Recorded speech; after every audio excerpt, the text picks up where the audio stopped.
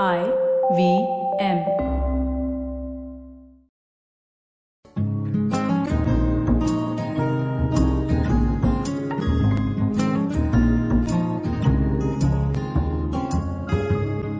So, Avanti, can I ask you a question? Yeah. Have you ever felt or believed that your thoughts and your past experiences define who you are as a person? Yeah. It's the basis of therapy. The basis of it, yes. But is it possible that that's not the case? What's not the case? That thoughts and previous experiences do not make up who you are? I mean, I think thoughts and previous experiences can lend to your identity, but holding on to them and saying that's who I am, despite the possibility of change, is stupid, and is something that we need to really look at. Yes, and that's exactly what we're going to be talking about today. Hi, I'm Zain. I'm Avanti. And welcome to Marbles Lost and Found. Today we'll be talking about identity shaping and just asking, who we are. Do our thoughts and previous experiences actually make up who we are as people? Or are these just learned behaviors that we've picked up over the years and just decided that this is who I am? So, in fact, I wanted to just kind of throw the ball in your court, Avanti. Is there something that you think or you believe about yourself that maybe comes from some sort of learned behavior, and and maybe for a long time you're like, okay, this is who I am, this is what I believe X is? Yeah, I actually have basically. So when I was a kid, I happened to just read a lot, and I used to write a lot as well. I used to write short stories and poems, and my parents were always like, oh, Avanti's so creative, and Avanti's she's going to be an author when she grows up, and she's so creative. And my little sister, who's 3 years younger than me, kind of, I think, took one look at me and was like, that's who I'm not going to be. So Sachi immediately kind of took on the role of the science one and the one who's more logical and was good at maths. Anyway, I went on, I used to write, and then I had my ICSE boards, so then I kind of stopped writing because that's what ICSE boards do. They kill your creativity. And I didn't really nurture that aspect of myself at all, the writing aspect. And yet, the label of, Avanti's so creative, and she's so creative, and she's so quirky, and all that stuff, making that face because I'll tell you why. Okay. And, it persisted. And did you feel like you had something to prove because you kept on being told that you were creative? Yeah, I mean, I didn't realize it then because I was so young. I was, 16, 17. But around then, I had a bit of a crisis of confidence because in my 11th and 12th, I had to write all these essays. And I just didn't know how to write them in the way that was required of me. And then I went off to university. Anyway, basically, the time when I realized, that this was a label that I had internalized, this creativity label, I was about 22 or 23. And I was doing pretty well. I was doing my master's and I was doing quite well, and I was really engaged, and my papers were pretty good. And yet I would get this crippling anxiety just before writing a paper. And I would just procrastinate, and I'd beat myself up about it, and it was never good enough. And I could always do better. And I just couldn't understand why I was writing in such a dry, matter-of-fact kind of way when I was the creative one. I wanted to make it a story. I didn't want to make it an essay. And I was just, it sounds so trivial, right? Yeah, But it was so important to me to be this creative person because, everyone in my family and my friend circle thought I was this creative person and expected it from me.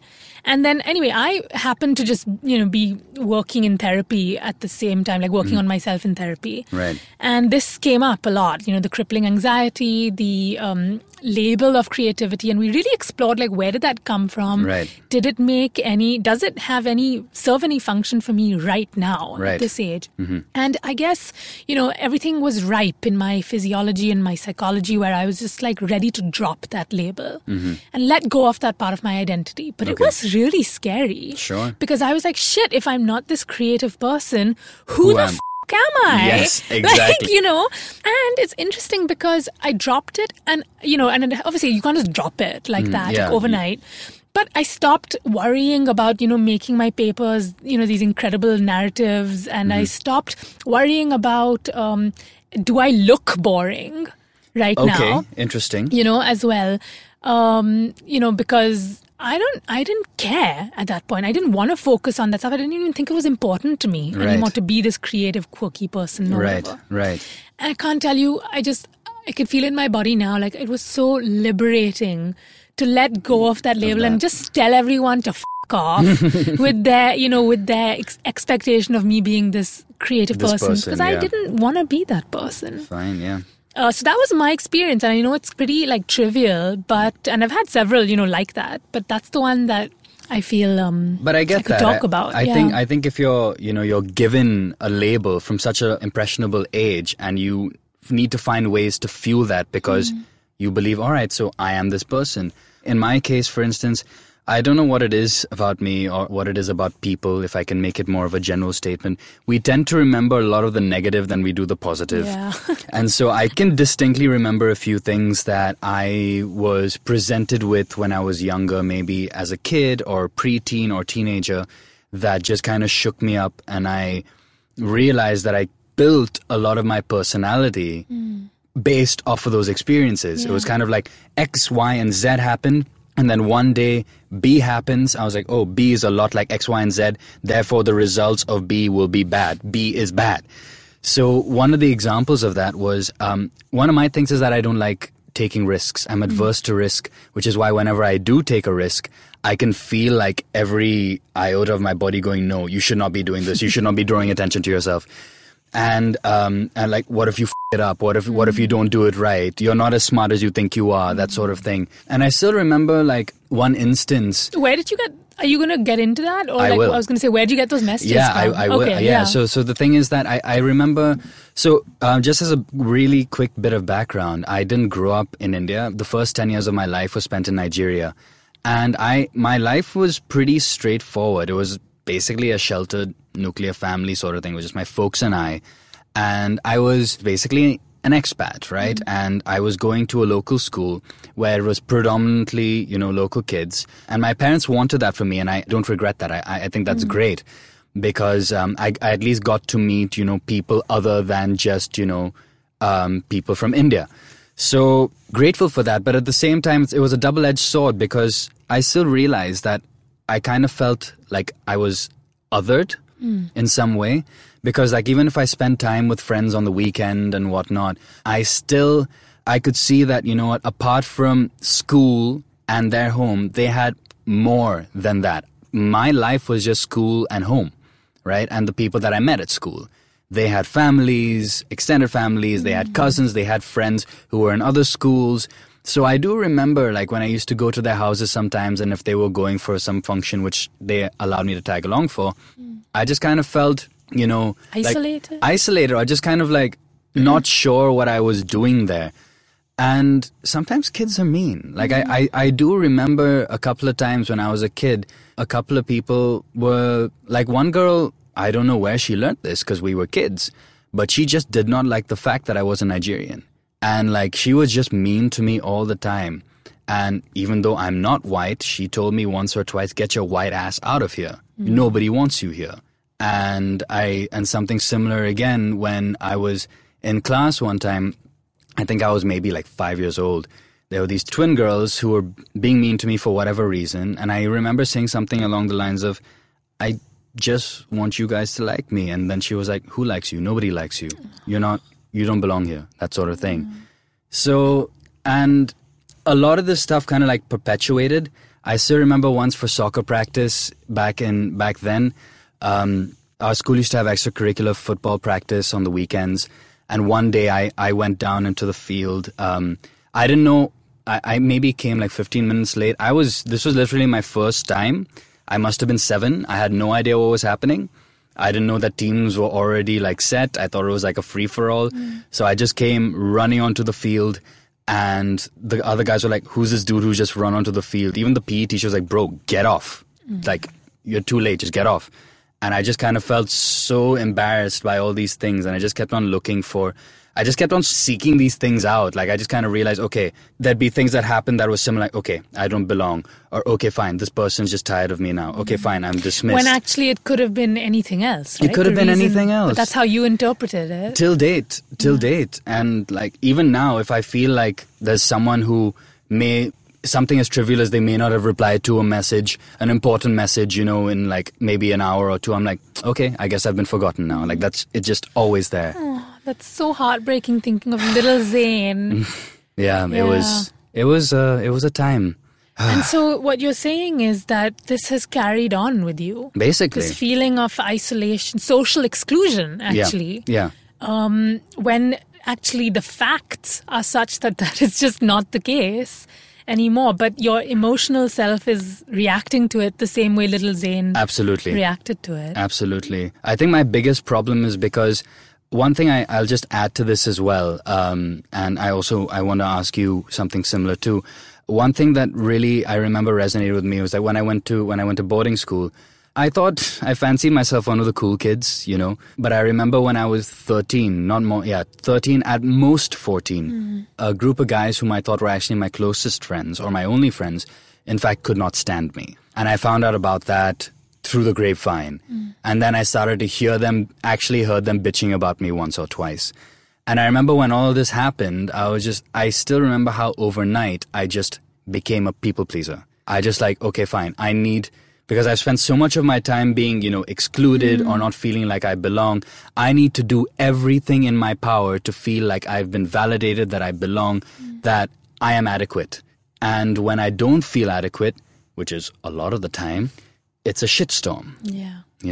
And I still feel like sometimes I'm putting other people before myself. And even though I should put myself before, I'm like, oh, but what will the other person think? What if they don't like me? What if they don't like me anymore? And even a friend pointed this out to me. He's like, man, you have a problem with people not liking you. And I'm like, you're right.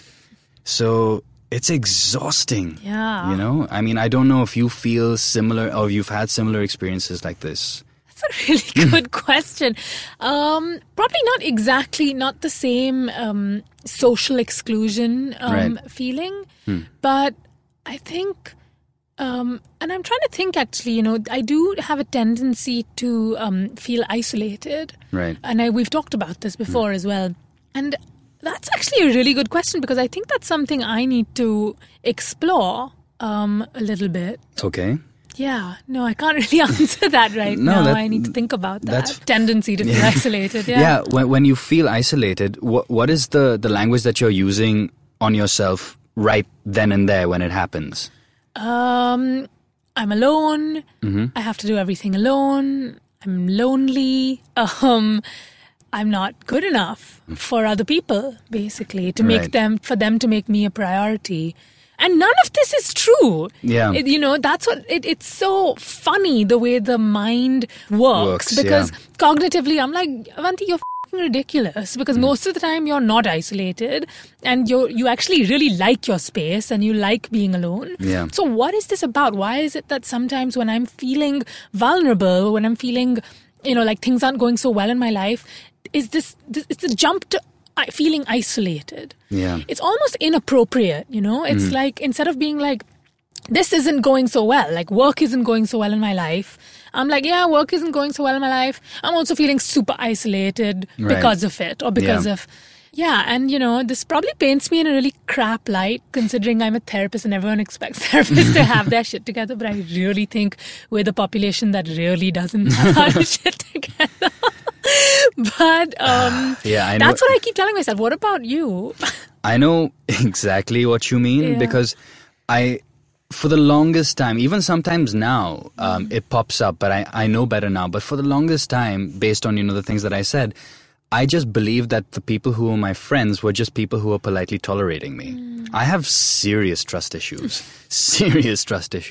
And and a lot of it stems from the idea of just that big cliche of a phrase now, I'm not good enough.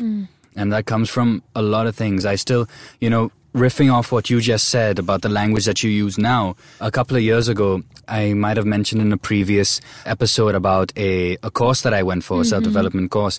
One of the exercises that we did on that particular course really resonates with me till date. The coach was like, all right, we're going to do it's sort of like a meditative course, a meditative exercise. Yeah. And he's like, some of you may cry, just know that that's normal. In my head, I'm like, I'm not going to cry, that shit. But what he did was he told the entire audience, all right, everyone feet flat on the floor, hands on your thighs, just start taking some deep breaths, close your eyes, slow deep breaths, just feel how your body is feeling. Start on the toes, feel your toes, work your way up, how your legs are feeling, the sensations in your legs, all the way up to your chest, to your head, and all of that. And now, since we all are, I think for the most part, the entire audience or the people, the delegates who are there, are all in some way or the other feeling pain in their lives, right? Myself included. He was like, all right, now that you're feeling all of this, feel where that pain is for you. All right? And then he says, what is that pain telling you? What is it saying to you? What is the language it's using? Now just tell yourself to let go. And the entire exercise was it was a purge. I remember as I just started to look in at the language that I was telling myself, I just started crying uncontrollably. So you felt compassion for yourself. I don't know what that was. I just felt all this shit that has been in there just come out. And the only way I could express that was just crying nonstop. The exercise was like 20 minutes. And there was snot coming out of my nose. Tears were literally dropping like this. I shit you not, at the end of the exercise, my entire shirt just had a whole streak of snot and tears all the way down to my stomach. But the thing is that I remembered, the point of the story was to tell you about the language I was using. And then when I was crying that profusely, at that point in time, there were faces of people who were important to me that kept on coming up in my head, be it family or really, really close friends or an ex-partner at the time. And the language that came out, the words that just came out of my mouth were, I'm sorry I couldn't do it. And for, damn, it's still emotional when I say it now. And it's still language that I use regularly, you know? And at that time, it just felt so raw. Like I could see the shit for what it was. It really felt like I was looking at an actual entity of some sorts, which was all my fears and insecurities. And that line just kept on coming out. I'm sorry I couldn't do it. I'm sorry I couldn't do it. I'm sorry I couldn't do it. And the more I said it, the more I cried. And yeah, that's where a lot of the language comes from. You know, just feeling like I just haven't done it right or I haven't done enough. It's heavy. Yeah, that is really heavy. The joy of personality shaping and past experiences and all that, right? Right. And I think today we just wanted to start a conversation about how the things we tell ourselves or things people tell us, we allow ourselves to form an identity around them. Yeah. So what can we do? Sorry. I mean, I think rather than delving more into that, I think what are the ways that we actually deal with it? How do you deal with yours?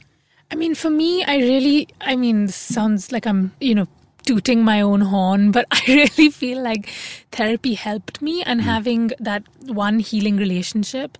But also what I realized a lot was over the years, I have allowed myself to form close, vulnerable friendships with people in my life.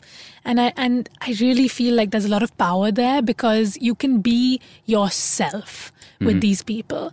And when you're yourself, or when I have been myself with, these few people, I have, been honest about stuff like, I don't want to do this. Like, this is crap. I don't want to do this thing. Or I don't, and people who accept that and don't expect you to just move on, get on with it with a stoic face or whatever, allow you to accept yourself.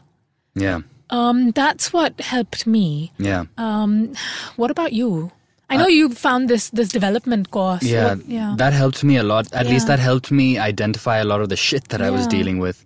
Therapy did help me a lot because my therapist kept on pointing out to me, certain language that I just was using on myself. She's like, do you realize how judgmental and how critical the language that you use on yourself is? Yeah. And now, a little bit more than before, I kind of catch myself sometimes where I'm just sort of judging myself and saying, oh, but this sort of thing. She's like, sometimes she says, saying, it's fine. Just say it. It's okay. Because there's always this thing, but she taught me how to just cut myself some slack. She gave me exercises of how I can cut myself some slack, and the sense of relief I sometimes felt from these exercises, just again, tears of relief sometimes. Meditating has helped me no end. I meditate every day for at least 15 to 20 minutes. That's great. I exercise at least every other day. I swim. Swimming helps me, tremendously. Me too, actually, yeah. Yeah, it's great. I mean, these are the main ways that I cope, and of course, now more than before, just talking to people about it. Yeah, because, we're not alone. Yeah, we're not. Clearly, everyone seems to have gone through, crap. Yes. Yeah. I think that's one of the biggest dangers, is that as soon as you're feeling it, you start to believe that nobody else knows what this is like. And to our listeners, I just want to say that if you do feel certain things that resonate with you a certain way about yourself, that you feel that other people will not understand or do not understand, I assure you, speaking as someone who's been there, done that, and for such a long time in his life, you are not alone. Mm-hmm. And I think on that heavy note, on that heavy but hopefully heavy but hopeful, heavy but hopeful note, I think we shall call it an episode. Thank you guys for listening. Just to say that, you know what, if there's anything you want to say, if you want to write into us, you can send us an email at writetomarbles@gmail.com. Thank you for listening, and have a good day, I suppose. Bye. Bye. See ya. Catch Marbles Lost and Found every week on the IVM app, website, or anywhere you get your podcasts from.